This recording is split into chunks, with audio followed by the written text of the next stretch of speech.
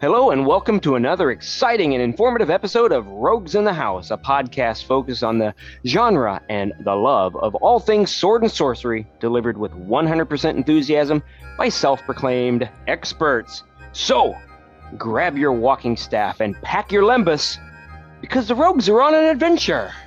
We're off on an adventure. How you doing, Matt? I'm going on an adventure. How's that? Yes, we are. There we go. I do some pretty good Lord of the Rings voices, which may surprise nobody because I'm that guy. You are that guy. Yes, you're most famous for your Arnold Schwarzenegger, but I think this might be an appropriate podcast and episode for your Lord of the Rings impersonations.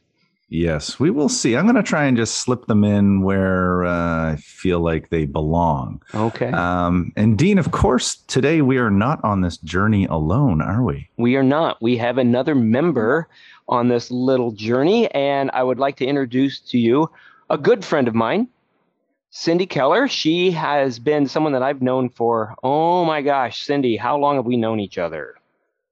2001, that movie came out, didn't it? Yep, that's right. Bingo. Yeah, 2001. 21 years. Yeah. So we've known each other for quite a long time. And when we decided we were going to do a Lord of the Rings episode, I said, I know someone that I would love to invite on, because if there's anybody who is not famous, and I don't want to say that Cindy is not famous, but, you know, she knows more about Lord of the Rings than I think anybody else that I know of. So that's why she's here, because she's got a lot of a lot of geek cred. I don't know. Maybe you got Greek blood in you too. I don't know. Lord of the Rings is quite famous for its Greek mythology. No? Okay. No, I don't think so. Not a big part of it? No. Okay. No, I don't think so. Maybe Finnish and, Northern Germanic type of mythology. No, I know.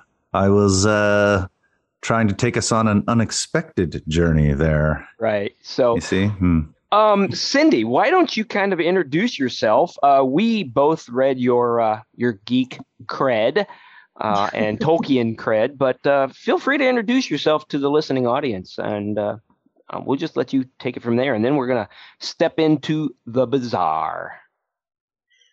Well, like probably a lot of people, started on Tolkien and Lord of the Rings when I was very little. My dad read me out loud The Hobbit when I was, maybe 5 years old. And as soon as I could read it on my own, I would, go back. I didn't, read it cover to cover.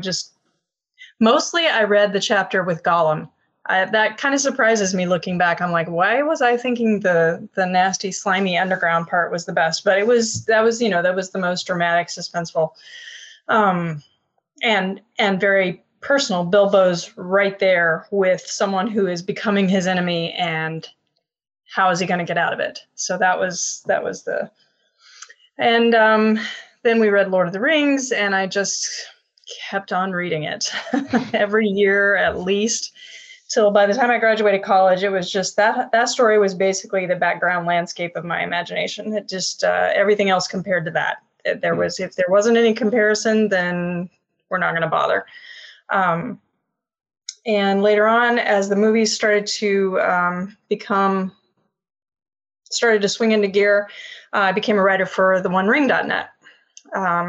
Essays about Tolkien themes and answering fan questions, and we had a great time, and ended up writing a couple of books, The People's Guide to J.R.R. Tolkien and More People's Guide to J.R.R. Tolkien, which was a lot of our essays from the site, but a lot of stuff that we then wrote just for the books. So it's been great fun. Yeah, Cindy and I, like I said, we've known each other for 21 years. We first met when she was going to host a kind of a costume party, a premiere party at one of the local theaters, and I said, "Oh, that sounds cool. I want to be part of that." But then I kind of started stirring up the pot a little bit by saying, I know of a really great theater to do this at, and I don't want to get into too many details, but it was one of these great old vintage theaters where like Groucho Marx and a lot of vaudeville acts were at. And we did it, and we took over that theater, and we had 400 people come to that party. At least. Yeah. And we were all dressed up and everything. We did. We took over that theater. I remember. I mean, our party was the whole place. Everybody just waiting, and nobody had seen this movie. Nope. You know, this is 21 years later, but we were all waiting. It was there the first day of the first showing, 7:00 on a Friday night or a Thursday night. And man, we had 400 people packed into this theater, and the theater owner was in love with us. Oh man, he was so great. It just could not have gone greater. So Dean, all the kudos for saying, hey, I know this theater, because otherwise it would have just been, you know, the Metroplex. Yeah. So that's how Cindy and I know each other. And but before we get into our discussion, we always like to go take a little side trip to our Bazaar of the Bizarre. All right, Matt, what have you found that's kind of caught your attention? First up, huh? I'm never first up, I feel. I know. I feel like I always just throw someone else under the bus and say, you do it. Yeah, well, I'm driving this bus now. Yeah, okay, that's fair. So we record at 9:00 my time, and being an older person, feeling old these days, I have to do something to, like, you know, keep my vitality up while I'm waiting to record. So I decided I'd go to a movie by myself, like a total loser. And it was awesome. I actually loved the experience. I went to see a film called X. It is directed by Ty West, who is sort of like an indie kind of filmmaker. Mm-hmm. I've seen several. I think I've seen all of his films, actually. I would say X is an elevated slasher, sort of a pretentious term for a horror blood and guts movie that has a little more something. Yeah, a little more of a slower contemplative pace. But it was a lot of. You're able to think about how people are going to die in the next scene, or what? Yeah, kind of. I mean, there's obviously a real art to horror films and scares and gags and all of these things. But I thought this one was really good. There was some interesting themes in it. It was kind of, I don't know, looking at some societal things, had some Texas Chainsaw Massacre vibes. I really don't want to say too much. I think it's a film going in cold is maybe better. But if you like slasher fare, and you don't mind something that takes its time, and you're not a prude, check out that film. I quite enjoyed it. Yeah. Next up, I will probably go see The Northman all by myself, because I'm going opening night. Yeah. When does that premiere? I do want to go see that. It's late-ish April, I think. Latest. Okay. Yeah. Maybe I got in contact with my Grimdark magazine contacts. I was like, I'm going to want to write a review on this film. So I basically threw down the claim to do that. So I'm going to try and see it as soon as possible and write that up. Yeah. It looks like the most sword and sorcery thing to come to the big screen in a long, long time. Yeah, and it's going to flop miserably because the budget's huge. The budget's huge, and arty films are not doing well at the box office right now. So yeah, pretty much. If you're not a superhero, you ain't shit in the theaters anymore. Yeah, so. which is fine in the sense that, like, we still have all kinds of great non-superhero movies coming out on streaming sites and what have you. But when you're getting into the $100 or $90 million range, you got to have those returns, and I don't see it happening. How in the world, $90 to $100 million for a film? Oh my gosh! I think it was supposed to be about 65, and then COVID helped balloon that budget, and then you got to throw in marketing, so it needs about 300 mil to do anything. I was reading an article on it today. Anyways, do you know how many people's problems with, like, water sanitation we can solve with that with one film budget? Oh man! I know. All right. Well, hey Cindy, have you got anything for our very bizarre bazaar that may have caught your attention in the last few weeks or so? Sadly, no. I'm not been in the upstream of the cultural offerings lately. And that's okay. That's perfectly okay, because, you know, you've got a kid and a family at home that you got to take care of, and a full-time job, and, you know, that happens. So that's why Matt and I pick up the slack for that, because we are, you know, We waste our time doing other things. So, I've got a couple of things here, and one of them is I don't know if Matt, you've even seen this yet, but one of our favorite authors, Mr. Joe Abercrombie, has is going to be releasing another trilogy. Yep, read that today. Yeah, it's called. It begins with The Devils. I don't think we have a name of the trilogy yet, but it's a new epic trilogy. And our favorite grimdark author, if you want to call him grimdark, is starting another one. And what I found, I read this in the synopsis. In a magic-riddled Europe, under constant threat of elf invasion. At that point, Logan is out. Our other rogue, he's out. As soon as, you mention elves and things like that, he's like, I don't want them in my historical fiction. So anyway, 10-year-old Pope, this is getting very intriguing. A 10-year-old Pope occasionally needs services that cannot be performed by the righteous. That's very intriguing right there. Mm-hmm. And so, sealed deep beneath the catacombs, cathedrals, and relic stalls of the sacred city lie the secret chapel of the Holy Expediency. Don't know what that is. For its highly disposable congregation, that does sound cool, disposable congregation, including a self-serving magician, a self-satisfied vampire, an oversexed werewolf, and a knight cursed with immortality. There is no mission that cannot be turned into a calamitous bloodbath. So this is going to be what he described as the best of fantasy with the most gripping elements of heist, spy, and thriller fiction. I cannot wait to get my hands on this. Yeah, it's kind of a surprising. Like, I was almost like, is this April 1st? Yeah, no just kidding. For a second, right? Because but it came out today, right? Yeah. No, I think it's legit. But yeah, at first glance, I would not imagine that's Joe Abercrombie, but it sounds like he's kind of just, what do you call it? I mean, he's just kind of letting go and giving her, as we say in Canada. Yeah. Wow. Yeah. Yeah. No, I think it's. Yeah, it sounds very exciting. I mean, honestly, I'd read anything he wrote, but yeah, I mean, I'm not a big I like elves where elves traditionally lie. Like in Lord of the Rings, that's part of it, man. Yes, right. I'm not like that. That's part of the thing. What I don't like is constantly reusing lazy tropes and things like that just to fill out your fantasy. But if I know Joe Abercrombie, like I think I do, he will do something interesting with an elf invasion. Like, yeah, it'll be something. I don't know. I think so. I'm looking forward to it. I don't know. I didn't read far enough to see when it releases, but it'll probably be early of next year, I'd imagine. So, yeah. Okay, I've got one other thing, and you probably, if you follow us on our Facebook page, you'll note that I took a little trip.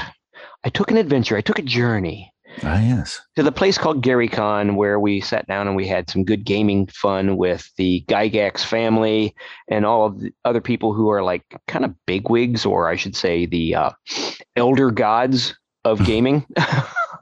And we had a good time. But I'm sitting around at registration, literally not more than 10 minutes am I at the con, and I see this dude who looks familiar, and I'm like, he's wearing a mask because masks were mandated, but that was quickly thrown to the side within a half hour of showing up at the con. Oh gosh. When you have bigwigs at the con not wearing the mask, the people who organize it, then it's kind of a moot point for everybody else. Yeah, I see. Anyway, it was none other than our good old Jason Ray Carney at GaryCon with his wonderfully fun and incredibly cool wife, Nicole. And we met up, and they had not much going on. We didn't have much going on. So we sat down, we played some games, we drank some Spotted Cow beer, and had a great time. So that was awesome. A highlight. So 2 of the rogues were in the house at GaryCon. Yeah. I love it when rogues meet in the wild. Mm-hmm. Yeah. All right. Well, that's about all we got for the Bazaar of the Bizarre. So let's get into our topic. Yeah. Let's get into the One Ring. as it were. Yes, the One Ring to rule them all. So, I mean, where do you start with something like The Lord of the Rings? I mean, oh my gosh, what is it? It's maybe Cindy, you can back me up on this, but hasn't it been like the number one best-selling book next to the Bible for decades? Maybe since maybe Harry Potter has taken that spot over. Yeah, I don't know. Is that has Harry Potter surpassed? I don't know. I wonder if Cindy knows she's muted. Yeah, I don't know if she says she's muted. I'm asking her to unmute. There she goes. No, I didn't know. Sorry. Yeah, the best-selling thing, I don't actually know. I know that it keeps selling 70 some, 80 some years afterward when so I don't know if it's easy to know just how few books make it out of their own era. There are things that could be best-selling on the list next week that will never be known by people 20 years from now. Good point. And that's actually most of what's on the book lists. Things like Sherlock Holmes, The Lord of the Rings, Jane Austen, Anne of Green Gables. I'm thinking about one author or one set of books from various eras. There aren't many that make it out of their own era. And this one keeps going generation after generation. Yeah, I will say, even though Anne of Green Gables is from an adjacent province to me, and I drove past their house, the Green Gables house this summer. Did you really? Wow. Yeah, nice. I'm going to go ahead. I wanted to visit up there. Really? To me, yeah. I don't even, PEI. It's like, yeah, I'll vacation. It was actually a nicer vacation than I expected, but I suppose I take it for granted. But I prefer Lord of the Rings to the Green Gables. Well, certainly, but just examples of which books have made it out of their eras. I'm trying to. You're right. Yeah, from Tolkien's era, C.S. Lewis endures. Not even Dorothy Sayers. She comes back into print. Well, she's in print, but her books, these ones endure generations after generation. So what do you think it is about The Lord of the Rings that just pleases so many generations of fans? I mean, what is it? What gets under our skin that we can't let go of it? I think on the simplest level, it's the good versus evil. And it's one of the best examples we have. Same energy, same neighborhood as Star Wars. Yeah. Which also will be around for several more generations. It's the great victory of clear good over unmitigated evil. And you see them doing it. You see how they do it.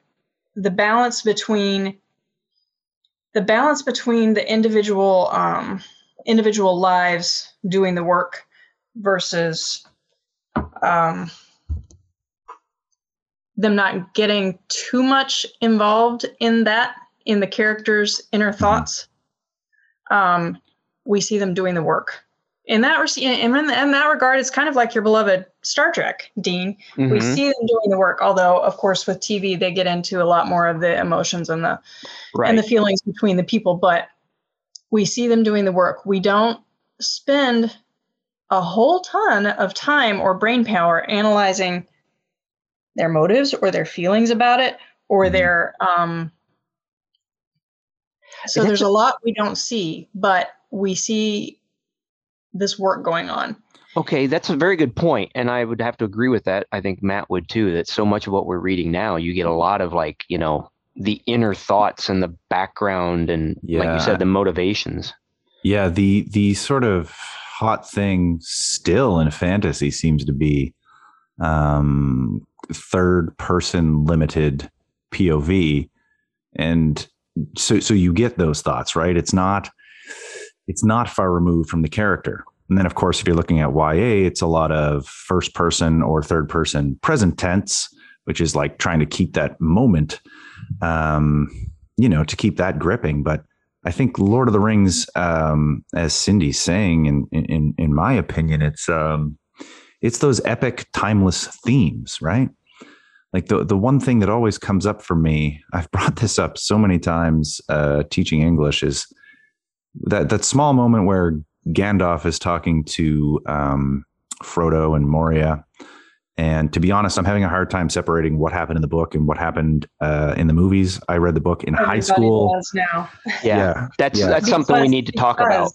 Yeah. Because of how well, I got to give it to him, because of how well Peter Jackson and his team did that, everybody now has. I am looking up the book right now to make sure I know what was actually said, as opposed to what Jackson said was said. So, yeah, exactly. and that's just it. I was kind of glancing through today and looking for things, but just the idea of where he's talking about Gollum and Frodo is saying, pity nobody killed him. And Gandalf like kind of instructs him. He's like, it was pity that stayed his hand. Many who deserve to die get life, and those who, deserve punish or life end up dying. Yeah. Sometimes the good die young. But it's not our place to dole it out, right? It's not our place to decide. And I just feel like you can, that one has always stuck with me. And there's been times in my life where I've even just felt angry. Not that I want to go enact vengeance. It's just the idea of like realizing that there's certain things, even though your emotions lead you to a place, it is not your call to make. Right. Mm-hmm. We had the Oscars the other night, right? Right. Yes. It's like, as much as he was angry at the moment, it was not the right decision to enact violence in that case. Yeah. Anyways. Yeah. So Cindy brought up a point. Not that we want to stop talking about the movies, but you cannot talk about Lord of the Rings. We don't want to stop talking about the books, but you cannot mention Lord of the Rings without almost hand in hand mentioning the movies. Yeah. My daughter just started reading The Lord of the Rings. Wait, I've got to back up a little bit. No. She was far too young for that. She saw The Lord of the Rings and then started reading them. But for her, I think, and I'm sure this is for many people, the definitive authoritative version is the movie now. And not that she understands there's a difference, and there's so much that's not in the movies that is in the books and stuff like that, and the stuff that's not in the movies that is in the books, it's a good choice as to why it's not there. I mean, yes, Tom Bombadil is a big part, but oh my God, that was one of the worst chapters ever. Yeah, no, he had to go. I will fight anybody on this. It's not, even if you thought that chapter's cool, which is fair, that's fine. In a book, our expectations and the pacing and all that jazz is different, right? Mm-hmm. But there's no convincing me that including that scene wouldn't have hurt the film, because it would have. I just think it would have. The pacing, the dread is mounting, and then here we go, it's Tom Bombadil. No, that won't work on screen, man. No. Yeah, would you agree, Cindy? Yes, that it would have been it kind of on the same concept of why they couldn't include the Scouring of the Shire either. Yeah, that would have been two endings. Mm-hmm. You have, and the book does have two endings, and they make it work, but that doesn't work in a movie. Every time I've seen one, I'm like, why did that movie have two endings that should have ended, at X? And you cannot bring things to that kind of a climax and then go back. Mm-hmm. It's going backwards. You're going from the climax of the whole thing. We have defeated the major enemy. What do you mean we have to fight another battle? This one isn't even, you can't do that. And Tom Bombadil is just about the same in the sense that it certainly wouldn't have worked in the way that Jackson set it up, because, in the books, Frodo took, what was it, several more years after Gandalf told him what the ring was before he actually left, or I guess it was months, but it was years Gandalf spent finding out. And Frodo grew from, 33 to 50. And finally Gandalf comes back and says, well, this is what's going on. And Frodo's like, okay, well, and I'll get my house sold and I'll I'll deal with all of this. And it was months later. It was at least a year before he left. So everything moved much slower. So this is their day-to-day life. So they can spend a week going through the Old Forest and meeting up with Tom Bombadil and learning what he is. Mm-hmm. The way Jackson set it up, it was like, this is the one ring you must leave tonight, right now. Yes. You cannot go from that to, oh, we're going to spend 3 days listening to basically Father Nature and learning why the ring doesn't have any control over him, and why, because I'm just now articulating this, because if the ring doesn't have any control over him, he's not relevant to our story. Yeah. They make it work. They make it work in the book by showing us, Tolkien has, very specific point to make by showing us Bombadil.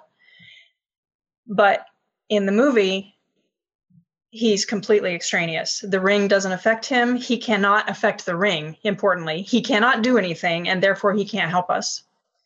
He can neither help us nor hurt us, and we don't have time for it. Yeah.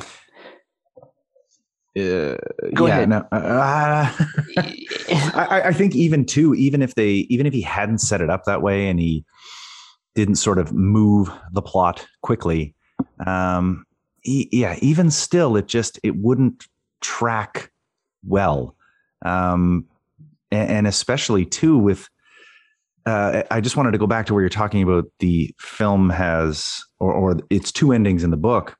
But the layperson, most people I talked to, it was like almost a meme before we had memes, where people would say The Return of the King had 5 endings.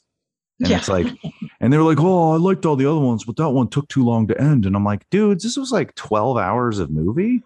You got to take a little time to stick the landing. Like, right. Your attention span is destroyed in the era before smartphones. Like, come on. Mm-hmm. Yeah, like hilarious. Yeah. Well, I mean, that was what happened to Game of Thrones. They tried to wrap up all those loose ends too quickly in a very shortened and truncated season 7. Even though you had 80 hours to tell that goddamn story. Yeah, no kidding. Yeah. Yeah. But I mean, as I was getting back to, so many people, they can't separate the movies from the books. And I think more people probably now are more familiar with the movies than they are the books. Am I going out on a limb and saying that? No, I don't think so either. I mean, those. Is that a good thing?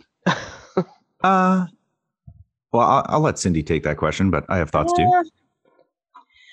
I can't say that it's a good thing or a bad thing. Having them familiar with the stories and the characters, having them understand the story that's being told might, I say this with great reluctance and fear and trembling, might be better than them not knowing it at all.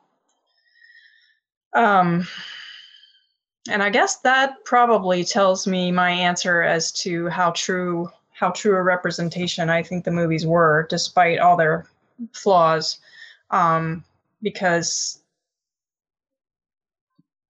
knowing that people, understand the conflict and the steps that these ordinary people took to solve it, that might actually be more important than the fact than whether or not they've read it. If the alternative is they don't know it at all, I'd rather have them completely love the movies and not be able to stand the books. Right. I mean, I had a friend at the time. We wrote some columns back and forth, sort of tongue in cheek. He never could stand the books. He was totally on board with the movies. Yeah, I mean, he went on and on and on and on about that exact same thing we were talking about. Pages and pages of singing. Oh, how heavy is my heart. Oh, how light my wandering adventure. Da da da da da da da. He could not stand any of that at all. You put him in the movie, and now he's in the story. Yeah, and I think that's the case for a lot of folks. I agree. I always kind of say, if there's like a famous property and you have some interest in it and you have not read the book or watched the movie, I would every time tell you watch the movie first. And the reason I say that is because there's been so many movies that were really friggin' good, and purists can't enjoy them because of the attachment to the book. And I don't even think it's their fault, right? It's that if you have certain images of things in your head, it's just, you can't get past it. Even though you know it's a good movie, you can't enjoy it. You can't let go.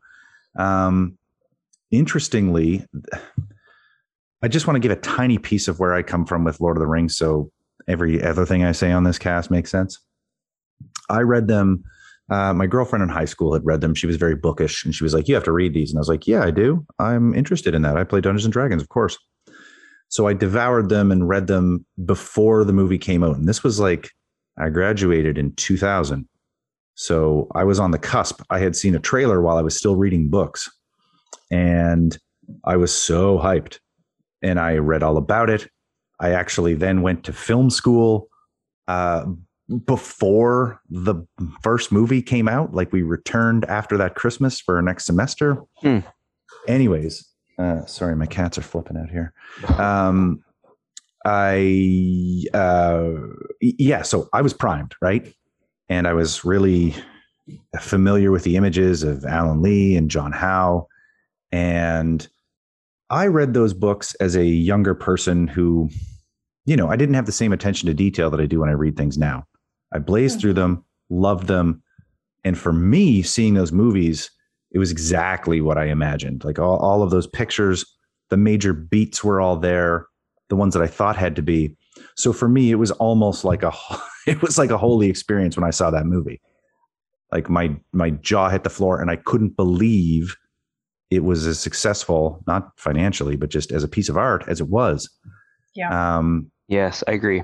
So I feel like I have an interesting point of view where I didn't grow up loving the books and then had all this time to think about them and reflect on them and all of this. I had enough time to get the hype train moving. Then I saw the movie and it blew my mind open. So I'm glad you brought. Yeah, might I'm be glad. the best of both worlds. Go ahead, Cindy. Sorry, say that again. That might be the best of both worlds. You kind of got them both at once. Wham, bam. Didn't have time to really get sort of precious or attached to details, so to speak, in the books. I'm also going to go out on a limb here with a little bit of armchair psychology and say I'm pretty sure there are certain types of people who just aren't gonna get into the book no matter what. Like, they could love the story, they could love every character in it, but they would never know that from reading the book. I'm reminded of a book I read from the 1800s in which someone described seeing Charles Dickens read out loud from the stage to an audience.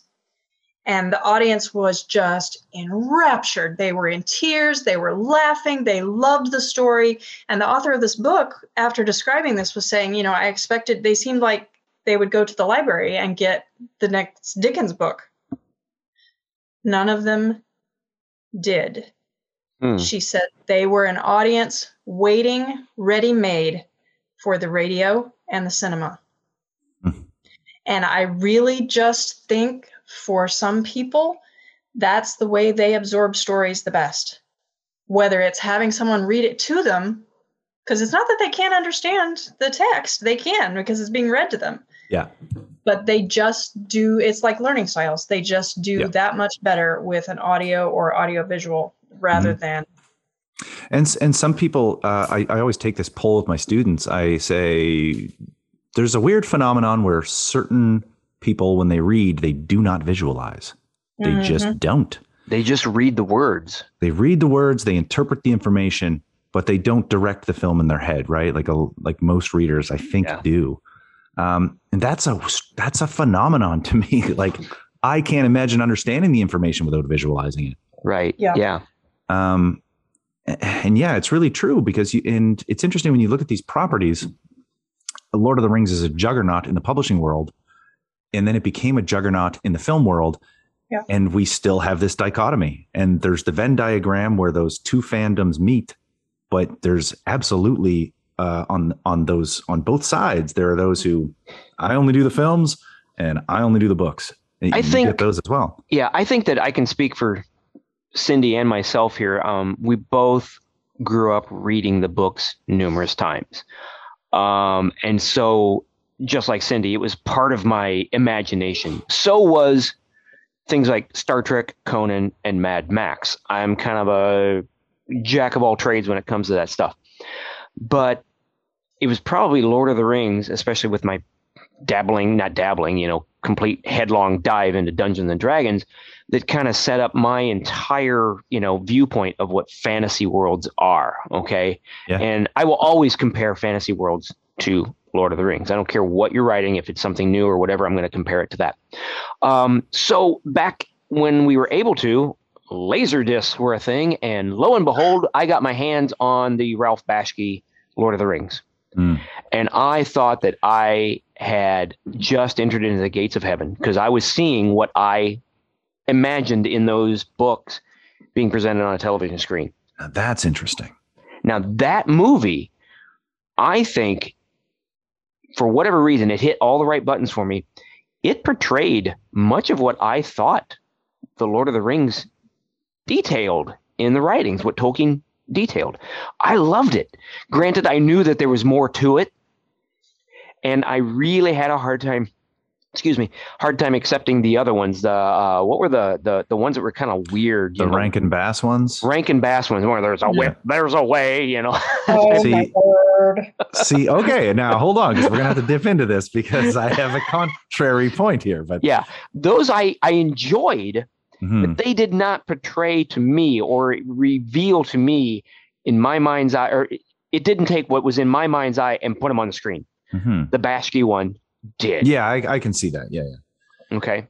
So, sorry, Cindy, you have what are your thoughts on the Bakshi Lord of the Rings? I don't have any.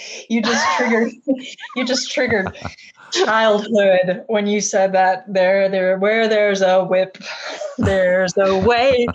My mother, oh my word, she sang that song for months after we watched that movie. Well, no, wait. You got to remember, there's the rotoscoped one by Ralph Bakshi, and then there was the Rankin Bass one, which was Fellowship, Two Towers, and Return of the King. There was two different animated series or shows, right?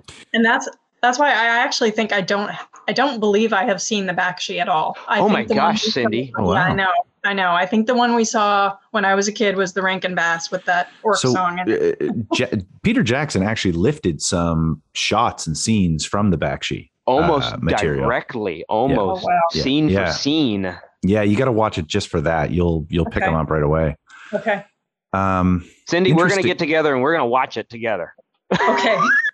Yeah, it's a cool movie. Like, okay, so here's my first brush at all with anything Tolkien was the Rankin Bass Hobbit when I was a kid, and I friggin' loved that movie. I thought it was amazing. I did too. I love the art style. I love the weird watercolor backgrounds. Maybe they're watercolor. They are in my memory. They seem like that. Yeah. Yeah. And I just the whole art style, I really loved that movie. And it wasn't until years later I read Lord of the Rings. But the Bakshi Lord of the Rings didn't work for me because, well, I mean, it's pretty flawed, but it does have, I think tonally, it kind of captures it a little bit. But yeah, because it was so different from the Rankin Bass Hobbit, I was like, this isn't what I want. And maybe that's the case. I mean, I was inoculated with the Bakshi before. Well, I can't say that for certain, but the Bakshi one just inoculated me for what I was expecting from a visual interpretation of Lord of the Rings. And when Cindy and I went to go see the movie together, and then I think Cindy had a harder time with some of the changes in the Fellowship of the Ring than I did. Mm-hmm. And I remember a discussion that we had is when we finally saw Two Towers, she had less issue. And correct me if I'm wrong, Cindy, if I'm speaking out of order here, but I think I said to you, I think after seeing the Fellowship of the Ring, you've been vaccinated, inoculated, whatever, to those changes, and you're more accepting now. That's certainly true, and more prepared for him. Mm-hmm. Although I wrote what to this day I still think is a great defense of the movies before they came out. If everything was the same, there would almost no point in making the movies. You would not have anything different, anything value added, I guess, for lack of a better phrase. I mean, if it just went beat for beat and dialogue for dialogue, there'd be almost no point. Yeah. Except, like I mentioned before, for people who never, ever, ever will read the books, then, there might be a point there. Yeah. So I had written that before the movies came out, but I knew, even as I wrote it, that it was going to be difficult. Yeah. And it was that, and this is what I always say, the look and feel and the casting and the cinematography and the props and the everything, the visual of it was stunning and will never, ever be surpassed. Well, we're going to have to talk about this when we move on to the whole Rings of Power part of the discussion. But I want to bring up something. She brings up a very good point. The visuals, the everything, as she said, was just so spot on. We got to talk about this cast. Okay, because I'm reading something right now, and some of this I knew, but some of this I was like, holy cow. Okay, did you know that Patrick Stewart was considered for Gandalf? I did. Yes. Okay, right. I know Cindy did. She probably she knew that. Like, you're going to unearth some old stuff. Like, I nerded out very hard on Lord of the Rings. Okay, so the movies. But they decided, even then, once Patrick Stewart was not somebody they wanted, Max von Sydow. Can you imagine him? He would have been wicked. Oh, he would have been fantastic as Gandalf. That said, obviously Ian McKellen. I almost can't picture anyone else at this point, and I wouldn't trade Ian McKellen for anybody. But Max von Sydow would be really good. Yeah, and even didn't the studio try to get like Sean Connery? Well, I'm getting into that. So that would not have been cool in my with Gandalf. Also, they even thought and considered seriously Morgan Freeman. Now we'll get into that discussion about race here in just a little bit. I wish they had, so that at this point people won't scream woke at every goddamn thing. Yeah. 20 years ago, they also had a black actor in a thing. Right. Oh my God. So, Sean Connery was discovered. Christopher Plummer and Sean Connery were considered for Gandalf. So, Christopher Plummer would have been the ruin of everything. Sorry. Yeah. So Galadriel. Can you imagine Lucy Lawless or Nicole Kidman as Galadriel? I cannot imagine anybody but Cate Blanchett. Honestly, she was just so perfect. Yeah, I can imagine Nicole Kidman's face in it. Yeah. Her frozen face. Yeah. Yeah. So, okay, now what about? Here's two. I'm just going to pick Jeremy Irons, who always chews on scenery, no matter what movie he's in. He's especially chewing Dungeons and Dragons. He chewed that scene. Yeah, right. Malcolm McDowell or Tim Curry for Saruman. Tim Curry. Tim Curry could. Who in the world? Oh man, no, I cannot with that. As Saruman, Tim Curry doing some Curry is very Pennywise action. Very good at what he does, but no. Okay. So Christopher Lee is friggin' perfect for that. Yeah, exactly. Yeah. And they said that was their best decision. Now we go on to Aragorn. Now, I think that Viggo Mortensen was the undiscovered gem, diamond of that movie. Yeah, perfect. Okay?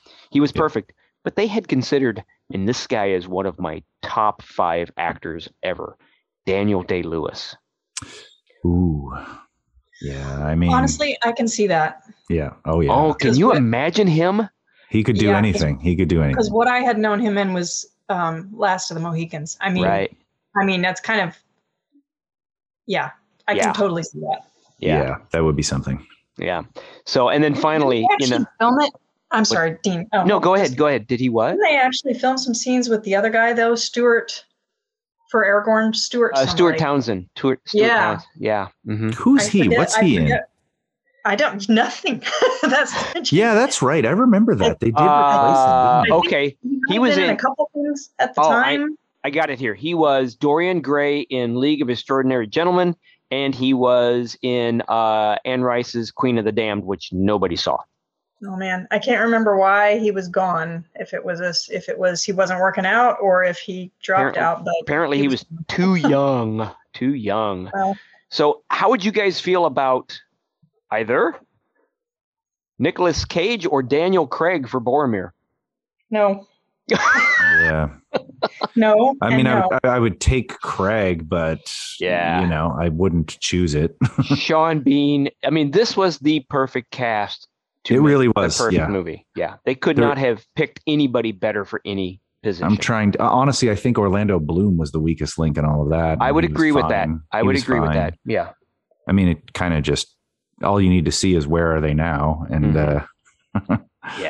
yeah. I don't think he's great, but I think he served the part. Yeah. So, all right, we've been talking about the movie and we've been talking about the books, but one thing, we got to talk because Cindy is a published author and Matt's a published author and I'm just a lowlife who's running the audio production. Whatever, dude.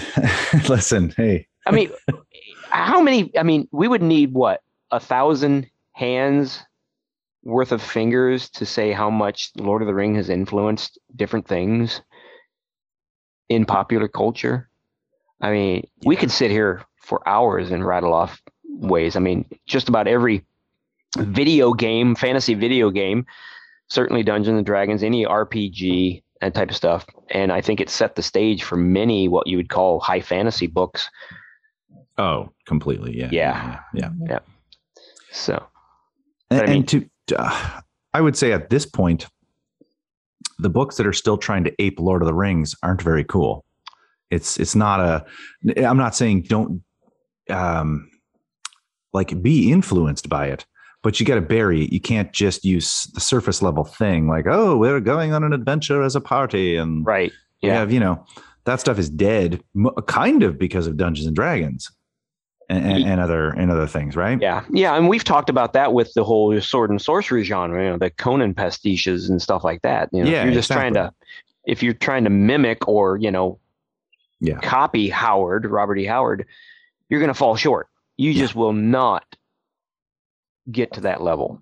Better to sort of make your own mosaic of your influences than directly lifting, perhaps. Yeah. So, Cindy, who would you say that in terms of authors that, I wouldn't say comes close, but does a good job of being heavily influenced, that, does a good job of reaching that level of Tolkien's status? Well, here's the brutal truth. I tried when I was younger, in high school and in college and a little after college. I would go to the bookstore. Someone would tell me this actually happened more than once. This maybe happened 3 or 4 times. Different people every time would tell me, you've got to check out this one. It's second only to Tolkien. Like, these were people who had read a lot of fantasy. Mm-hmm. And so you'd think after the second time I tried it and it was no good, I wouldn't have kept listening. But I did. There were several people who said this to me, and I went and I dutifully got the book they said, and it was nowhere. It was just nowhere close. And I can't even tell you the name of the primary one I'm thinking of because it didn't make it out of the year it was published. Nobody knows that book now. Was it The Broken Sword by Paul Anderson? Or was it Sword of Shannara? No, Shannara made it out of the book. Yeah. Made it out of the year it was published in. This was, gosh, and it's not like I didn't read it. I did. I read the whole thing. And so after a while, I quit. I haven't read any fantasy in a long, long time. When I was young, I liked, what am I thinking of? The Dungeons and Dragons books, the ones. What were they called? Dragonlance. Dragonlance. Yes. Yeah. And that actually, for all that they were put into the, D&D formula, and they had this and that, they were really good. They were well written. They kept their world consistent. And everything else, there were a couple other things I read. Like I read David Eddings. I will say, and this is painful for me to say because I don't really like Robert Jordan, but the first few books of The Wheel of Time You enjoyed? Came close. Okay. Not, and when I say that, I want to be very clear. I don't mean they came close to Tolkien. I just mean you asked a very specific question. Did a good job of being influenced by, and I would say he went pretty far in making a consistent world and making consistent characters that could stand in that world, and not have them be just lifted out of our world, if that makes sense. And then he went completely off the rails and I didn't finish it. Yeah. We did an episode on The Wheel of Time, and as much as like I found the first couple books readable and fairly compelling, they just I didn't feel like I wanted to sign up for another 17 of those. 15. Yeah. You just can't keep going like that. You have to resolve things.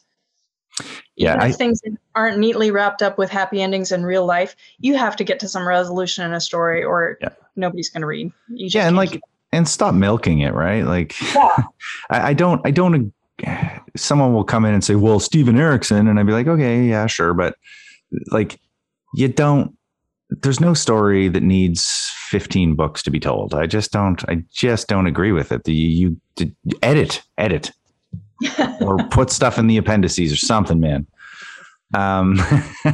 Yeah. But I think the hard part about scratching the Tolkien itch, and I think the same goes for like Robert E. Howard when we're talking about the original Conan stories, is that the language and the style of the prose is something that is fairly unique to the author.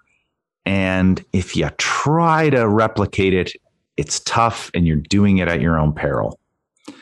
And trying to ape a voice like that, I don't know, like people are going to notice. And I think it's those voices that make us uniquely us. And so if you're trying to scratch that itch with Tolkien, I think the language and the sort of grandiose presentation of that story, I don't know. You got your work cut out for you. Yeah, I completely agree with that. You can tell a similar story. And this gets back to the bones of what we said is the appeal generations later. You can tell good and evil without trying to, I'm going to ape your words and say without trying to ape that style, because I just read this out loud to my husband and son over the last few years. I think we finished it middle of last year. I love that she reads the books out loud to her family. But they sound so good. Yeah, they sound so good. I was struck again because it had been a little while since I had read them inside my head, and I just was kind of taken aback yet again, as many times as I've read them, by the formality of the language, by the grandeur of the prose and the way that he expresses. And I'm just like, it's no wonder that I just stopped reading fantasy. And I think you hit it, Matt. Use your own voice. Because I mentioned David Eddings 5 minutes ago. Those stories were light. I mean, that's very light textured. He could just rattle them off, he's bringing out another trilogy.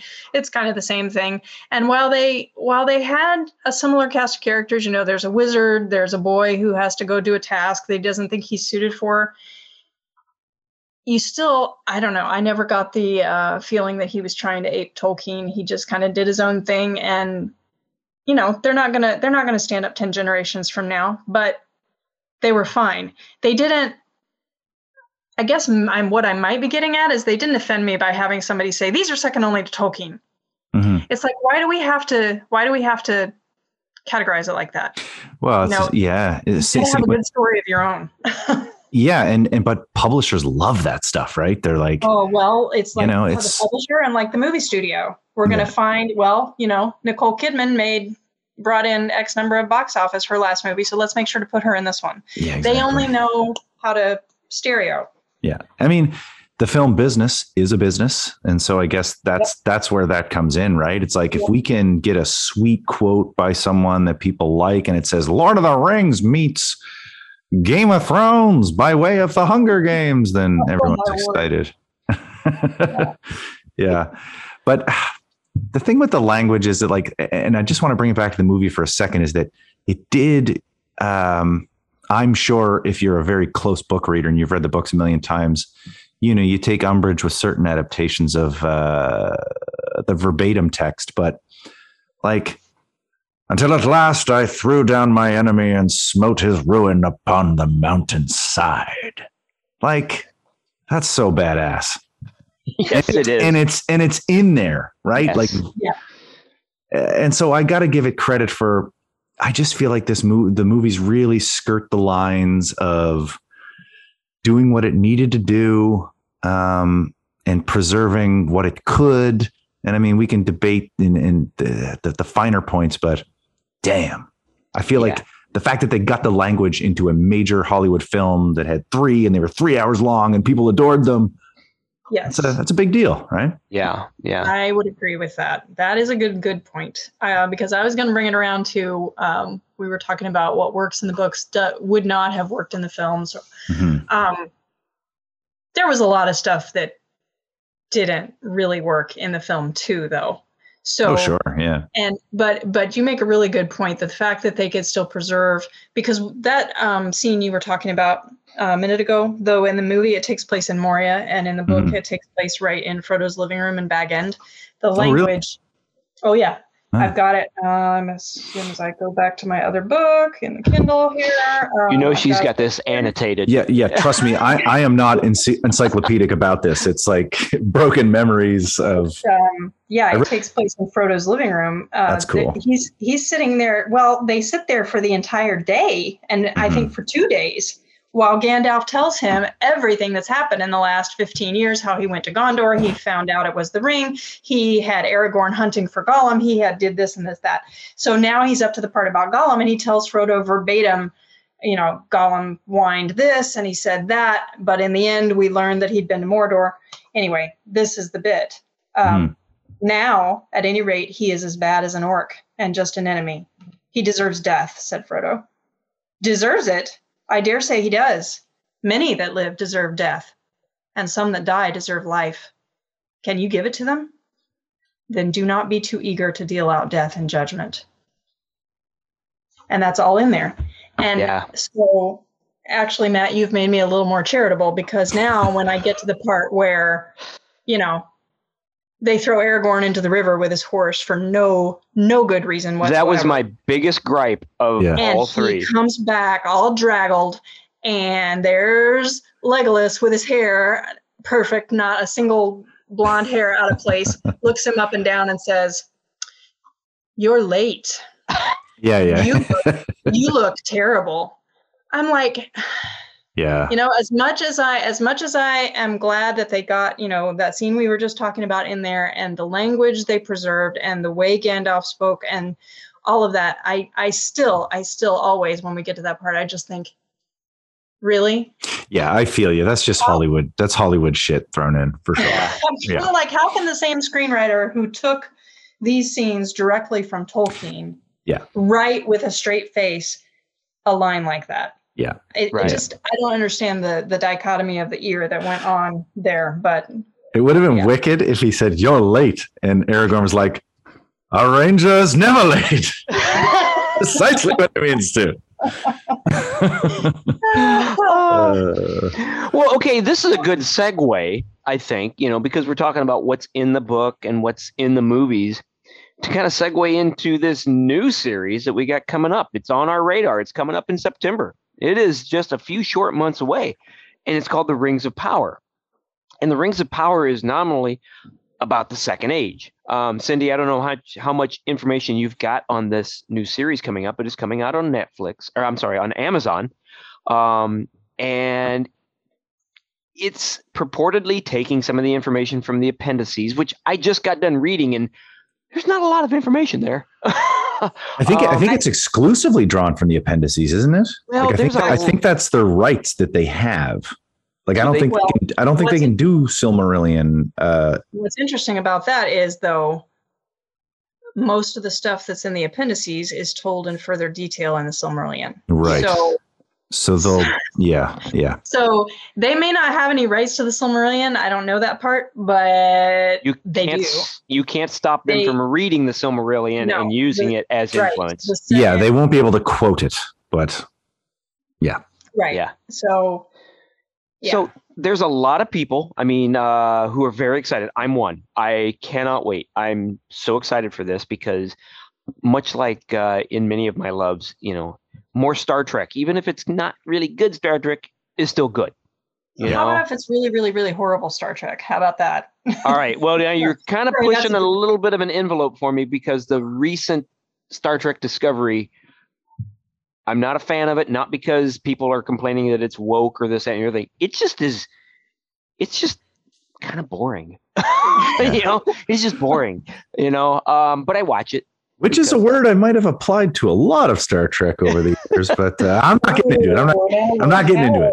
Well, there are some boring episodes. Yes, there is going to be. Yeah. You cannot hit it out of the park with everything. So I know. anyway, but you got this Rings of Power coming up, and if they don't have the rights to the Silmarillion, and many people, I would say, for as many people that have read the Lord of the Rings, Cindy, would you say that maybe of the number of people that have read Lord of the Rings, maybe only half have really tried to read the Silmarillion?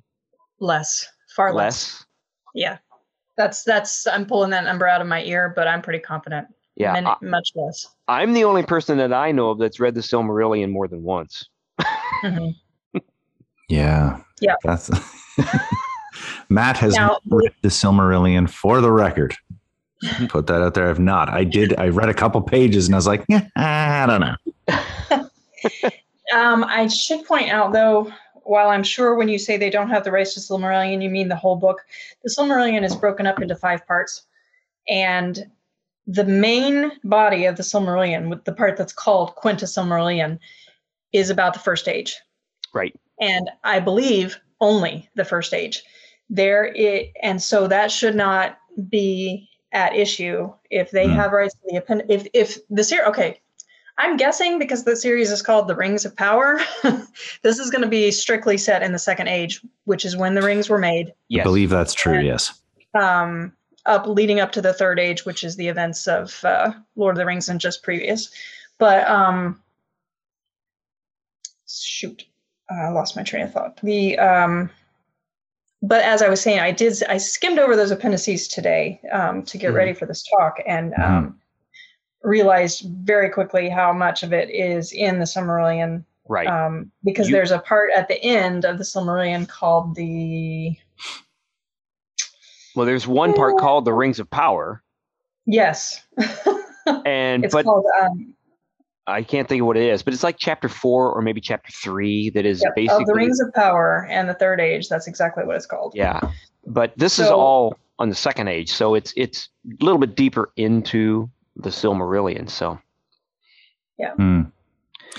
I actually glanced at the appendices today, and I noticed it was like on the first couple of pages, it talks about how Tolkien says that this information was essentially relayed after the events of Lord of the Rings, when he's talking to, it's like Gimli visits Pippin or somebody at Gondor, and this is where he's getting the information. Is that true? Am I getting that right? That's just that was the little fiction conceit he threw in there to satisfy the people who, to go along with the conceit that Bilbo and Frodo and Sam wrote the book, et cetera, et cetera. Okay. Yeah. I had never actually, I remember when I first read the books, I was like, appendices, I don't need that. And then today I was like, well, have a look at these. Right. And yet one of the most moving stories, and that actually was somewhat incorporated into the movie of Return of the King, is only to be found in the appendix, when it's the death of Aragorn. Mm-hmm. Oh yeah. Okay.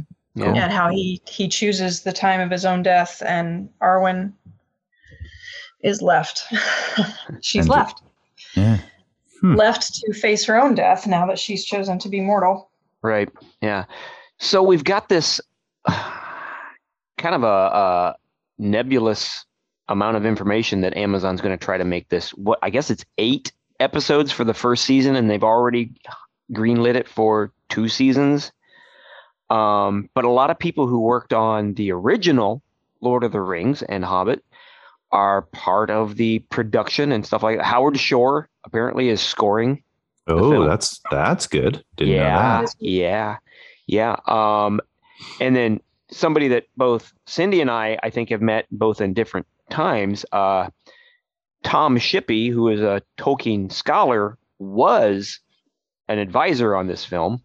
But apparently he was. I read that in that article you sent me. Yeah, but then apparently he spoke too much. I was amazed. Yeah. And that speaks well for it. If they're digging that deep for authoritative, people to kind of help them along with this production, that's great. But apparently there are other lore experts now that I don't know if they've been mentioned or not, but with Tom Shippey being in it, maybe he was there for the first bit in development, so it could be good. But we've already got people, and something that Matt and I have talked about a lot is, you've got the Tolkien canon. Those people, those few people, those handful of people that have read the Silmarillion are kind of up in arms about some of the stuff that's coming out. Mm-hmm. With the trailer and such. And, I can't help but think that, did they forget that they also love the Lord of the Rings movies, which is not 100% canon? I don't have a problem with what is one of the biggest things that they're griping about right now is a black-skinned elf and a black-skinned dwarf without a beard. And now, granted, there is evidence and there is proof and source material that Tolkien said that dwarf women are indistinguishable quite often to the untrained eye from male dwarves because they have facial hair. That is true. And I'm stopping myself right now from frantically trying to look up the passage because I want to know if he said all of them. Yeah. I sent something to Matt and our other rogue, Logan, and I think I don't know if he said all, but it certainly said dwarf women. Mm-hmm. Yeah. Yeah. I mean, I've kind of said before with stuff like this, it's like the reality, what regardless of what you think, or if you want to say it's woke or it's that you're looking at $1 billion production here, right? And in 2020, what are we? What goddamn year is this? 2022. Yeah.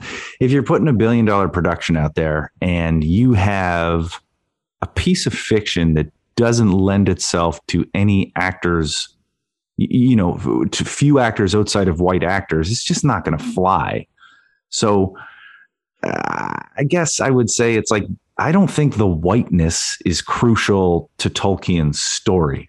Now you can say it's like it's rooted in, I think you could probably argue it's very British, but I don't think that necessarily means everyone has to be white. And even if it's going against particular source material, I just don't think those are worth getting hung up on. Yeah, that's my point of view with it. Subtle changes like that. If it's still a great story and the characters work, I just don't give a damn, if we're including actors of various walks of life. Yeah, I will agree with that. Although I would like to see, as the Silmarillion is an incredibly detailed but yet verbose bit of writing. And it too struck me with, in my mind's eye, with all kinds of wild, wonderful imagery and stuff like that. Hopefully they can kind of come up with that. And if the stories are good, I'm in, hook, line, and sinker. Yeah. Cindy, what's your temperature on this series? Where are you feeling? I think Dean's going to take me with him because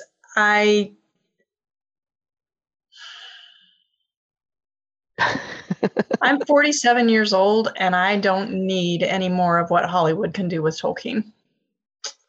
And I didn't really know that I felt that way until I just articulated that just now. I was kind of ambivalent. I knew they were doing it. I just didn't bother to search out any details until Dean said, "Here, look at this. This is what they're going to do with the series. And what do you think? And let's go talk about it on the podcast." So, okay. So I read that article he sent. It looks good. I mean, it almost can't not look good because they have the Jackson movies as the gold standard to go by. They have $1 billion and $15 billion to do it with, or whatever it is that they have. And they know, if they've got brains at all, and they appear to, they know they have to live up to a certain notch on the yardstick up to the Jackson film standard. Correct. I don't think they will get the audience they need to repay the budget without doing that. So it looks good. And they're helped by the fact that we don't have day-to-day. We don't have, there's so much to unpack in this question. We don't have the day-to-day lives of any of these characters from the Second Age. We don't have, this stuff is told at an even greater height. Yeah.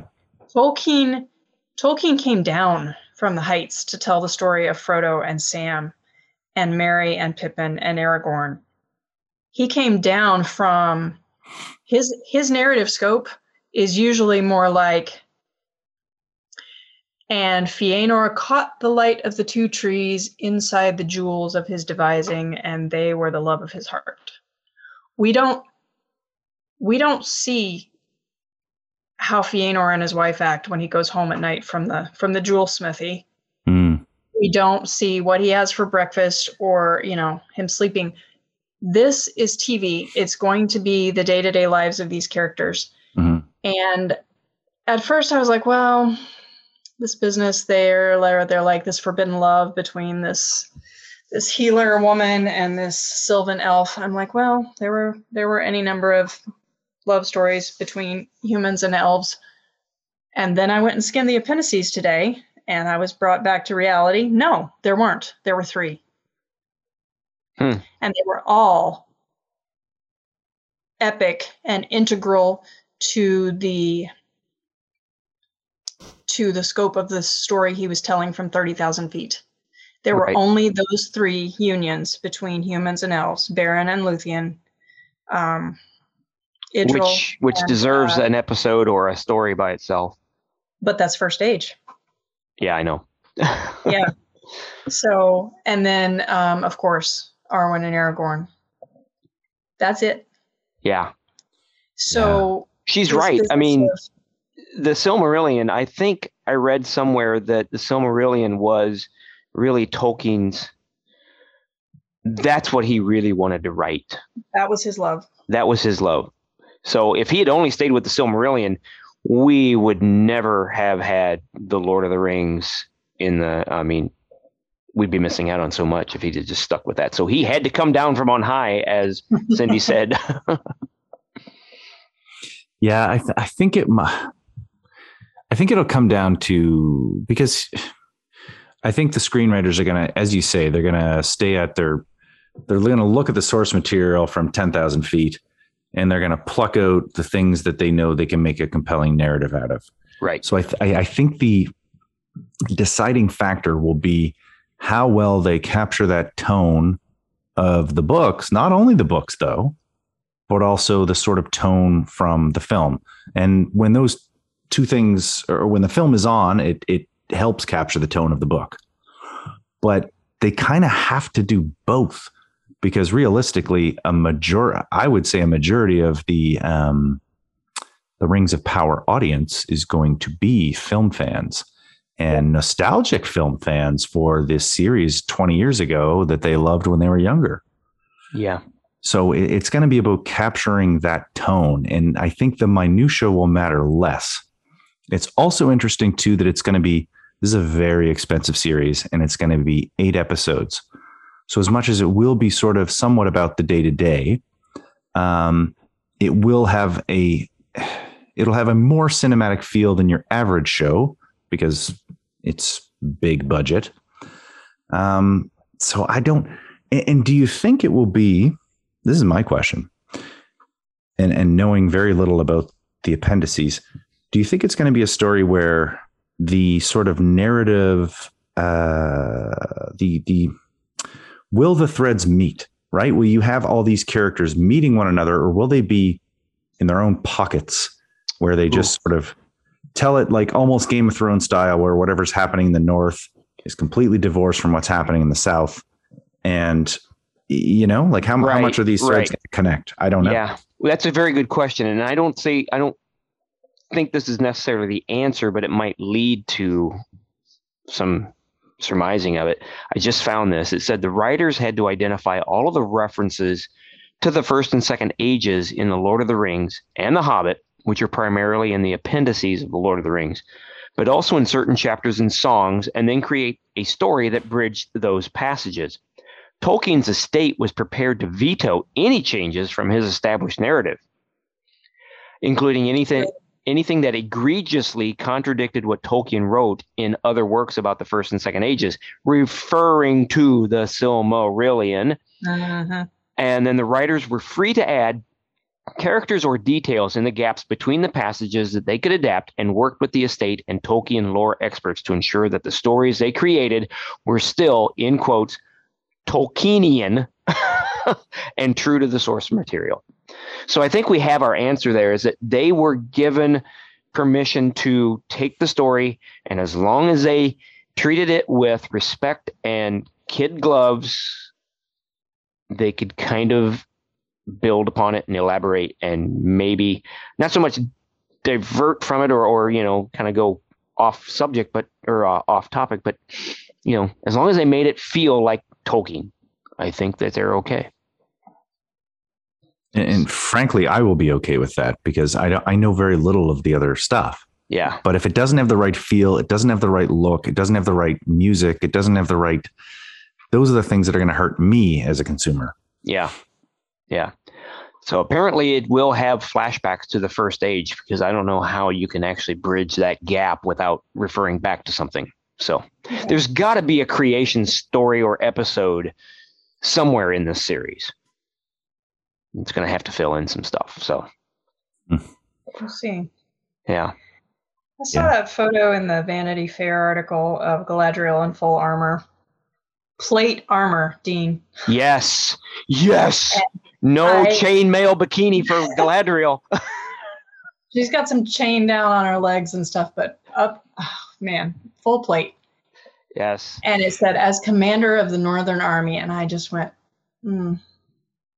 Mm-hmm. And I didn't immediately jump all over it and say that can't be right.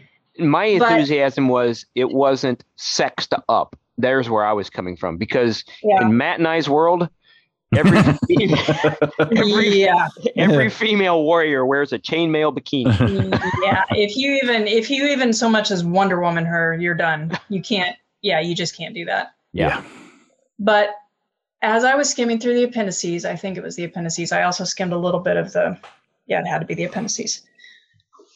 It said there are a bunch of basically wars that took place at the same time as the great battles between Minas Tirith and Sauron were happening at the end of Return of the King, and after that battle. Armies from Sauron marched out against Dale and the Lonely Mountain. They marched out against Lothlorien, and Galadriel and Celeborn turned them back. They turned back every assault. The power of her ring basically helped them do that. But it also said that after that was done, they went to Dol Guldur, which had been the fortress of Sauron before he moved back into Mordor. And it says Galadriel. It didn't say the armies. It didn't say Celeborn commanded. It said Galadriel threw down the walls and laid bare all the pits. Like That's a good. one-woman army. Yes. It's Now gonna be- she's wielding that ring. Right. Yeah. And can we get into that a little bit? This is called the Rings of Power. And Yeah. I'm gonna Yeah. I'm gonna quiz Cindy here, and I know she's gonna pass 100%. Can you name the 3 rings of the Elven Kings under the sky? Vilya, Yeah. Nenya, Yeah.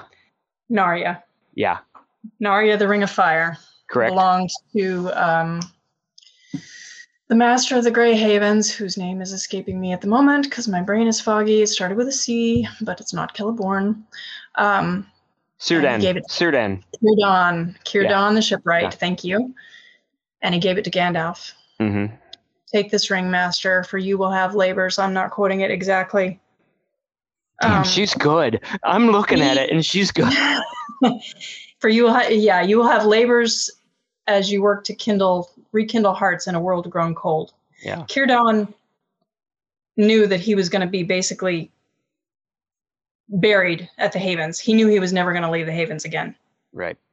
The ring that he had was going to just stay buried there with him. He gave it to Gandalf to move among the peoples of the world and fight. Right. And that is the Ring of Fire. Now, Nenya is the Ring of Water, and I believe that that is the one that... I think that might be a movie invention. Nenya is the Ring of Adamant. Which yes, Adamant. And that was the one that Galadriel wielded in Lothlorien. Yeah. So I'm not sure what these rings do exactly, but apparently... So vague. Tolkien leaves it so vague. Yeah. Galadriel and Elrond and Gandalf wield these rings. We're never told what they do with them, which is That's right. Gandalf's like wearing a ring in the films. That's right. Yeah, I hadn't even. Yeah. Interesting. Red ring. Now, apparently, the trick of these rings is that my understanding, and from what I've been reading also, is that the rings are invisible. They don't make the people that wear them invisible, so you don't really see them. Yeah, but they don't say what that is. And as a D&D player, Matt, I think you'll agree with me. We got to know what these rings do. I need to know the mechanics. That's right. What die do I roll? I'm not sure if it's when the wearer of the ring allows it or if it's innate to the person, because in Lothlorien, Frodo sees Galadriel's ring. They are by the mirror. She takes Frodo and Sam with her to look into the mirror, and Frodo sees the ring. Yeah. And then he understands. Because before that was just a rhyme to him. Yeah. Mm-hmm. He understood about the ring wraiths, kind of. And obviously he understood about the One Ring. But when he sees Galadriel's ring, then he understands way more. And after the vision is past, Galadriel is talking normally again, and she turns to Sam. Or first she tells Frodo, you could see the ring, and not everyone can. She turned to Sam and said, could you see my ring? And Sam said, to tell the truth, I wondered what you were talking about. I saw a star through your finger. Yeah. So this show is going to be about these rings. I don't know how much they're actually going to play a part in the rings. I mean, you've got the 7 for the dwarf lords in their halls of stone, and the 9 for mortal men doomed to die. And those are even more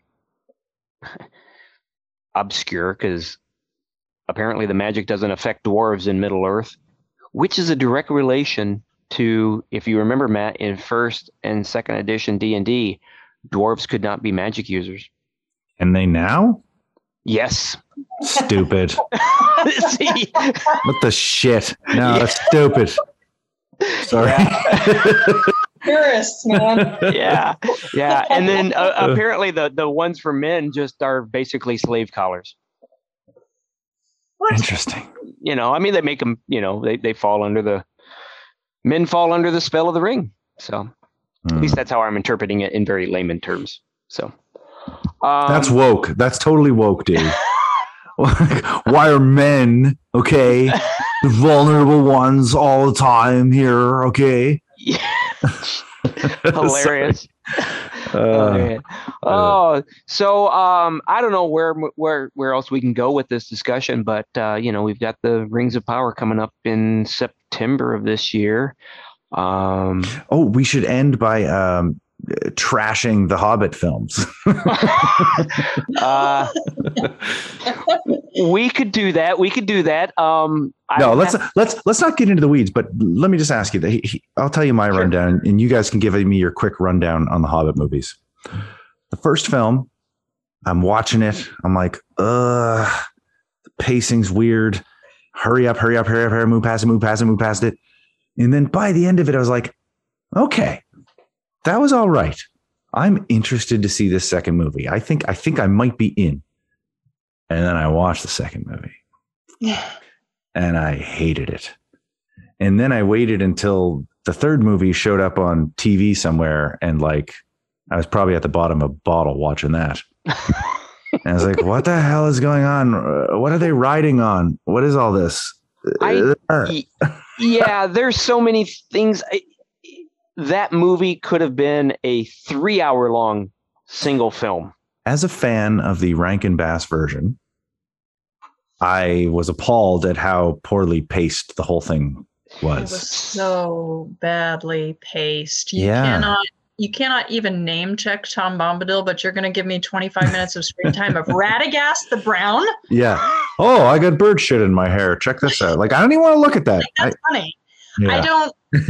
That was all of, I guess, Jackson's. I don't want to put it all on him if I don't know it's him, but he was in charge. That's all his like lowest level chamber pot humor coming out there. And literally later there was chamber pot humor, and I'm just like, no. Yeah. Did he forget that he made the Lord of the Rings? I don't know what happened. All three of those movies kind of run together for me. I can't tell you which bad thing was in which movie. It was like all one big. The dragon, wonderful. Yes. The hall looked beautiful. Hall inside the mountain, wonderful. Yeah. Benedict Cumberbatch and his buddy who played Watson, whose name I always forget, even though I love him. Freeman. Yeah, Martin Freeman. Yes, Martin Freeman. Not Morgan. That's how I'm going to remember that in the future. He was Gandalf. Martin Freeman. He was. Martin Freeman was wonderful. Yes. Yeah, he was. Yeah. There could not have been anything better.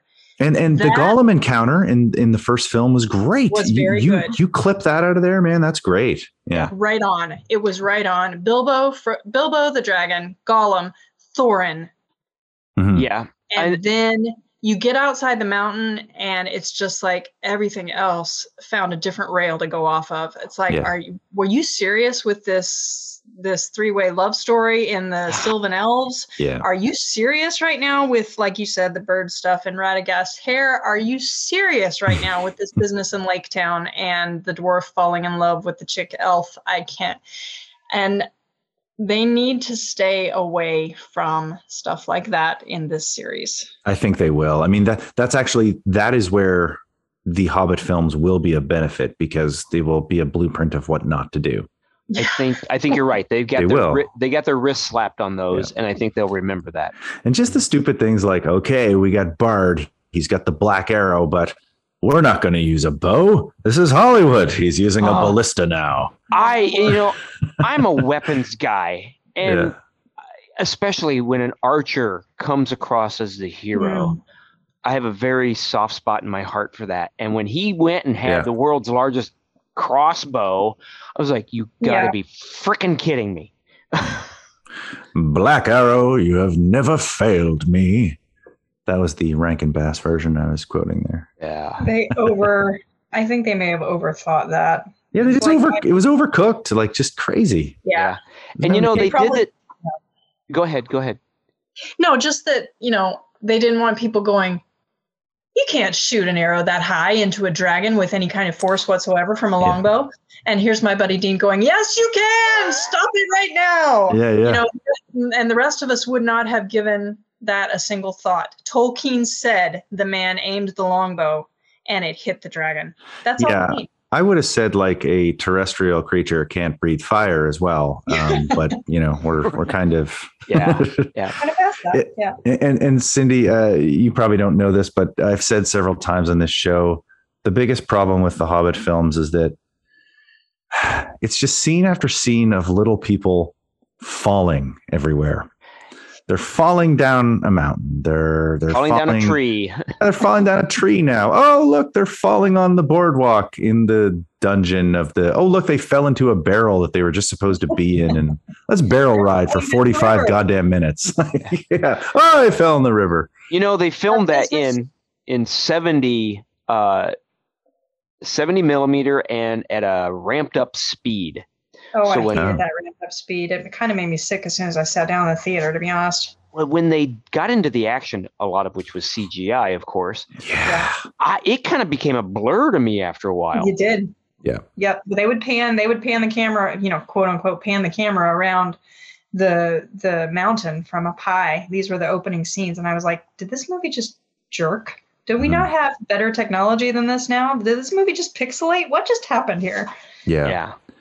It was totally awful. Well, I mean, even just changing over to CGIing the orcs and goblins, like, what are you doing? They looked cool when you didn't do that. I know. Yeah. Anyways, we could go on all day, but I think it was a simple matter of like, Peter Jackson was hot shit at that point. He had surrounded by yes men, and he could pretty much do whatever he wanted. And right. George Lucas had a compressed timeline. Yeah, exactly. He had that sort of power. But the thing that I will never understand, I don't think, is that, okay, so The Hobbit's one book, right?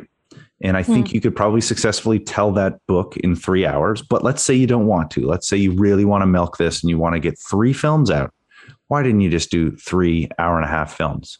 Yeah, exactly. Right. You can still get those arcs in there. It would feel less bloated. You could have more showings at the theater. Like that I will never understand it. Yeah.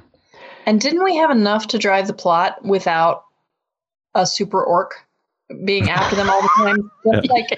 Just like in the Lord of the Rings movies. Yeah. The scene changes and you hear ba-na-na. And it's like, wait, where have I seen this before? Yeah. I understand this is the same author, but it's not the same story. You didn't need that. No. Kind of makes you wonder if the Tolkien estates was like, they just closed their eyes to the whole thing. Yeah. And because that was straight out of, I don't know, out of the appendices or the Silmarillion or something. That particular orc. I still thought he was. That's how sad I was during the movie. It's like, yeah, that orc's back. He's cool. Like that was kind of my takeaway. I was like, this is kind of cool. It's better than the small people falling and bird shit on wizards' heads, and Oh, there's rabbits pulling the sleigh. Well, let me just do a whimsical dance in the theater. Like, what's awful is I wouldn't have minded more about Radagast, but not like that. Well, no, and I remember like reading about Radagast somewhere, and like that's a cool name. It's a cool name. I was like, about it. That whole business that I was referring to before, with the scene where Gandalf's telling Frodo the whole story, and they're talking about Gollum, he deserves death. That's where he tells him. Right. Okay. Yeah. Radagast helped us find him in the forest, and he did this and that. And oh shoot, lost my train of thought. But yeah, it was in there. But you didn't have to make it like that. No, and if you're gonna go that direction, make him compelling. That's exactly what I was trying to say. They had so much compelling material just in that story, The Hunt for Gollum, which was, I believe, what that was about. If you want to fill in the backstory of what was going on, it's all there. You don't have to cheese it up. Yeah. The way they did. Yeah. They basically took the you're late and just leaned into it. that sort of crazy, stupid tone. Definitely. The frying pan to the head. I think I'm beginning to get the hang of this. Oh, yeah. Really? Okay, hold on. Okay, I got to ask this before we forget. There's something Gimli says that in the movie, it's like something that only makes sense by today's standards. Is that ringing a bell for anybody? Nobody tosses a dwarf. No, because that's like The Hobbit, right? That comes from tossing a. Like I feel like that tracks. The thing is, the trick is to just keep breathing.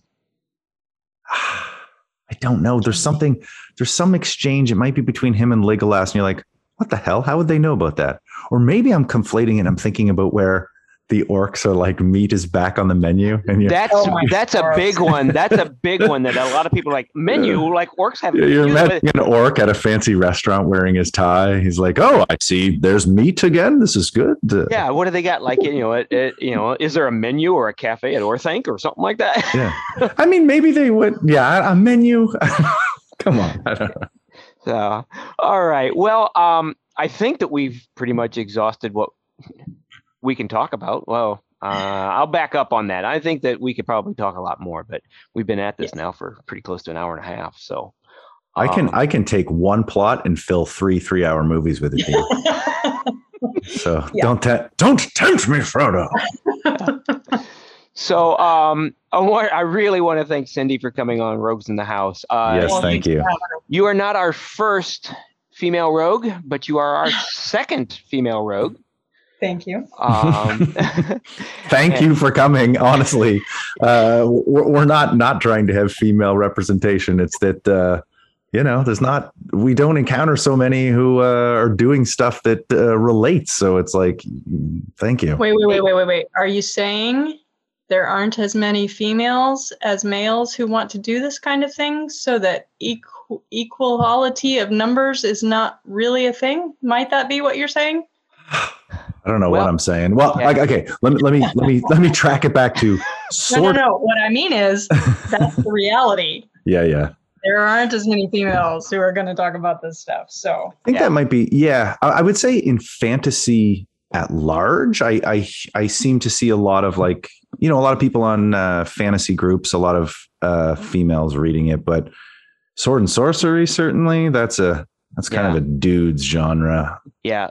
Cindy, you are in good company. The only other female that we've had on this is Sarah Frazetta, who is the granddaughter of the famed artist Frank Frazetta. So, oh my. Yeah. Yeah. So very nice. Yes. Thank you for joining us and imparting your wisdom. Thanks for having me. It was a lot of fun. Yeah. And I want to say just for a second too, I kind of nerded out when Dean told me about your credentials there with the onering.net, because that was like sort of, it wasn't the early days of the internet, but I remember when the movies were rolling out and checking articles on there between films and getting the scoops. And so I was like, oh man, I had forgotten about it. Yeah, absolutely. And, that was all we had back then. We had the lady on the ground in New Zealand, and it was great. Yeah, that was awesome. And Cindy, weren't you Sean Astin's handler at some convention?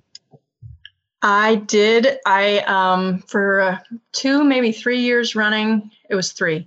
I hosted panel discussions at mind blanking, the Cincinnati Comic Expo. Brain, of course, was wanting to say Comic-Con. It's not that. It's the Cincinnati Comic Expo. And one year they had Sean Astin, and I'm going to look up names to make sure I don't get them wrong, because they're you could just tell us and we'd still be impressed. Great. You know? Sean Astin and Graham McTavish. Ooh. Really? Yeah. Dean has a bit of a crush on Graham McTavish. Yeah, he's pretty cool. Who doesn't have a crush on Graham McTavish? Yeah, he's a big, tall, good beard. Yeah. He's a specimen. And so sweet and nice.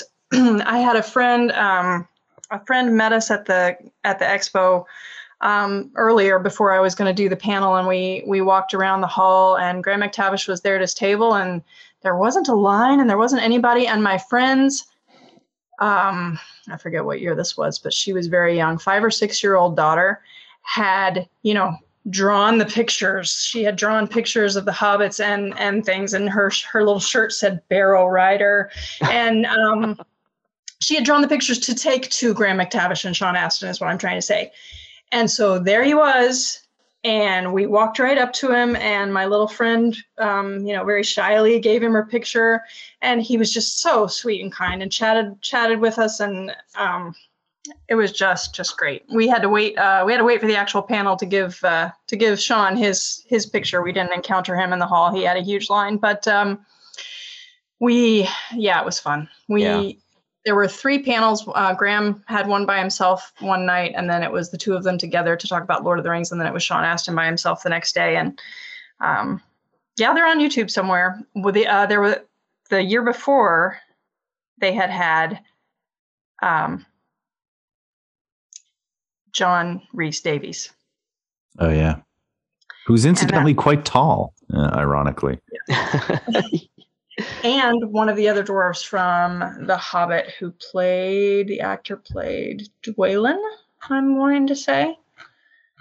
It wasn't Thorne or Keeley. Nobody knows about him hardly. That's a lot of people to split lines up between. Yeah. Oh, no, and I'm mistaken. Graham McTavish played Dwalin. It was a different Hobbit that they had, or a different dwarf. Sorry, it's getting late at night for me. A different actor playing a different dwarf that they had with John Rhys Davies. And the year before that, they had. Man, you have brushed elbows with a lot of famous Lord of the Rings actors. Just these 3 years. The Lord of the Rings stuff kind of died down after that, and they didn't have quite so many actors from those films on. So I kind of dropped out. And no, but the name I'm trying to come up with now is, I really do know these names in my brain. I've been sick for a couple of months, and it's not, brain is not working. Billy Boyd. Oh, okay. Yeah. Billy Boyd and Craig. Billy Boyd was Pippin? Yes. Yeah. Oh, he was so good. Yeah. He just did fabulous. So, Matt, I'm going to call on your impressionist talent here to take us out. Who do we want him to take us out with? Gandalf? Aragorn? How about Sean Connery as Gandalf? You know what? Oh, Jesus. No, I want him to do Gollum. Oh, I don't want to do Gollum. Gollum impressions are like Mike Myers impressions, or like Austin Powers impressions. I don't even like to look at Andy Serkis while he's doing the voice. I respect it. I think he's very good at it, but it's like it's creepy as heck. Yeah, and I don't like watching somebody do it. Yeah. I'll give you Gandalf. All right. Well, you're going to give us Gandalf as we go out. So, Cindy, thank you again once more for joining us on Rogues in the House. So, yes, thank you. Yeah. So, Matt, take us out as you would. May your swords always remain sharp. Ta-da! It's best I got. There you go.